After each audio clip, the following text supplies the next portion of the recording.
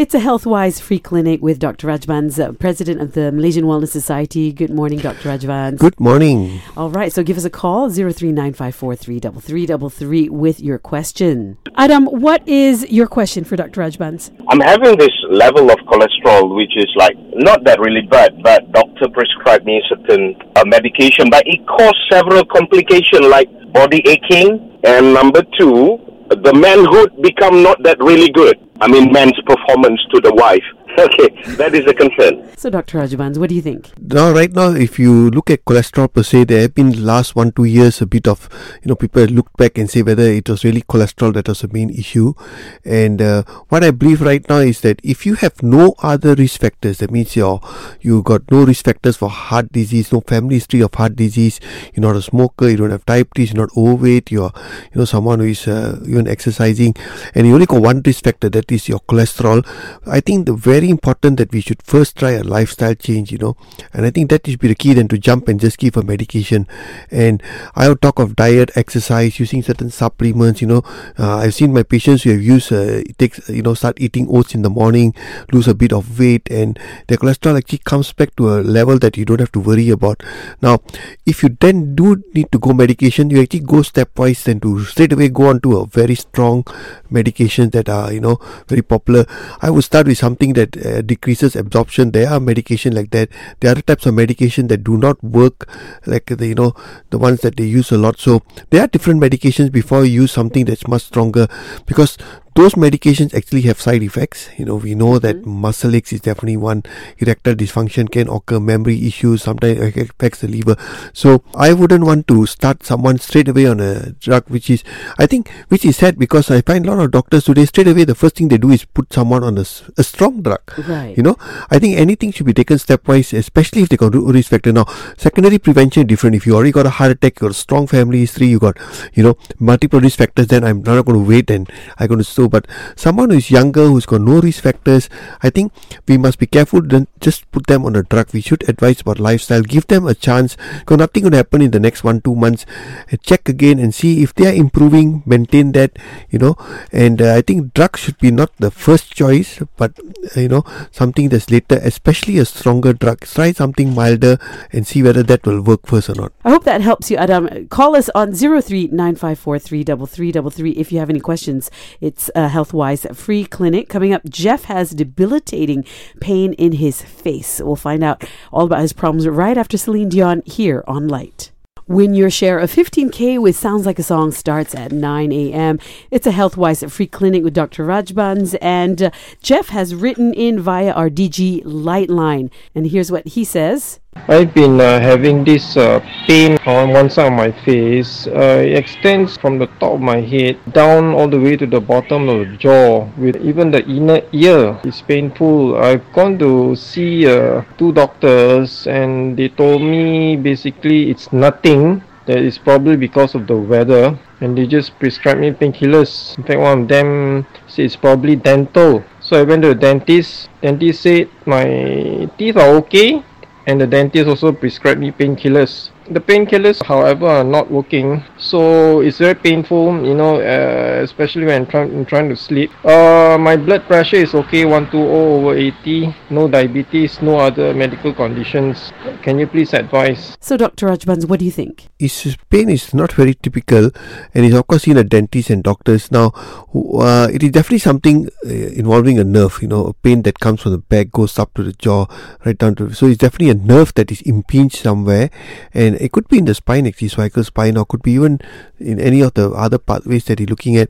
I think you should actually go and see maybe an orthopedic surgeon or a spine surgeon. Make sure it's not a cervical spondylosis that's causing this. Very often, nerve pains are around, if it's the upper arm, the head, the neck, the jaw. Sometimes could be just that nerve impingement occurring in the spine. Also could be somewhere near the jaw itself. So one thing I'm very sure, the pain is typically a neurological pain, neuralgia, and they can be very severe. Painkillers might not actually work. They need medications that are actually help to relieve. So we actually give nerve medications. Wow. Okay. And actually that helps a lot. But I think he has to diagnose where exactly is the nerve impinge. And I think maybe seeing a neurologist is one person you can see, or maybe go and see a spine surgeon. All right. Hope that helps you with your facial pain, Jeff. Of course, you can call us on 03-9543-3333 or send us a voice note on our DG Lite line at 016-510-8888. Coming up, Azam has body acne that he doesn't know how to treat. We'll be discussing that next here on Lite. It's a light breakfast with Shaz, and every fortnight we have a free clinic on Thursdays, and today is one of those days with Dr. Rajbans. Okay, Muhammad Azam, you had a question for Dr. Rajbans. Is it normal for a guy to have like body acne? It started when I was younger. Right now I'm 25. It started when I was in high school. My face was full of acne and then started to go to my chest. I think a few of my friends have this problem as well, but I don't know what is the cause of the problem and how to prevent it from happening. So, Dr. Rajbans, what do you think? It's got it at a very young age, and I think acne is part genetics. I think genes play a role. Part is your lifestyle. It's if the first thing he should try, I think, is completely look at changing his his diet. Take away all processed foods, take away all refined carbs, take away most of the fried, saturated stuff. Go very natural, take a lot of fruits and vegetables, take things that are anti-inflammatory, things like nuts and, your fatty fish and maybe a bit of avocados. And so basically it's just changing your lifestyle, get a bit of exercise in, take supplements that will help reduce that inflammation. So you need to take some antioxidants, take some fish oils, take good dose of probiotics, and try all that first, because a lot of time people run to a doctor or go to a skin specialist, and what they'll do is they're not going to treat your underlying root cause. They're just going to treat your symptoms. So you get a lot of creams and you get a lot of antihistamines. You might even get some steroids. At this age, I would try to avoid that. It's a complete life change, and I've seen patients who have completely changed their lifestyle. All these inflammation problems actually go away, from aches and pains to acne and all. So it's really a lifestyle. So I'm sure today most of us eat out, and we don't look at what we are eating. We eat a lot of I call that junk food, processed foods, and it's already causing a toll on your body. And that's why younger people are getting diabetes, younger people are getting obese, younger people are getting inflammatory issues like acne. So change your lifestyle and see, and it'll take time. It'll probably take you 3 to 6 months before you see some results. Do that. If you still cannot, then maybe you have to go and get I call the symptom control. Go and see a skin specialist and see what they can give you. All right. Hope that helps with your acne issue, Azam.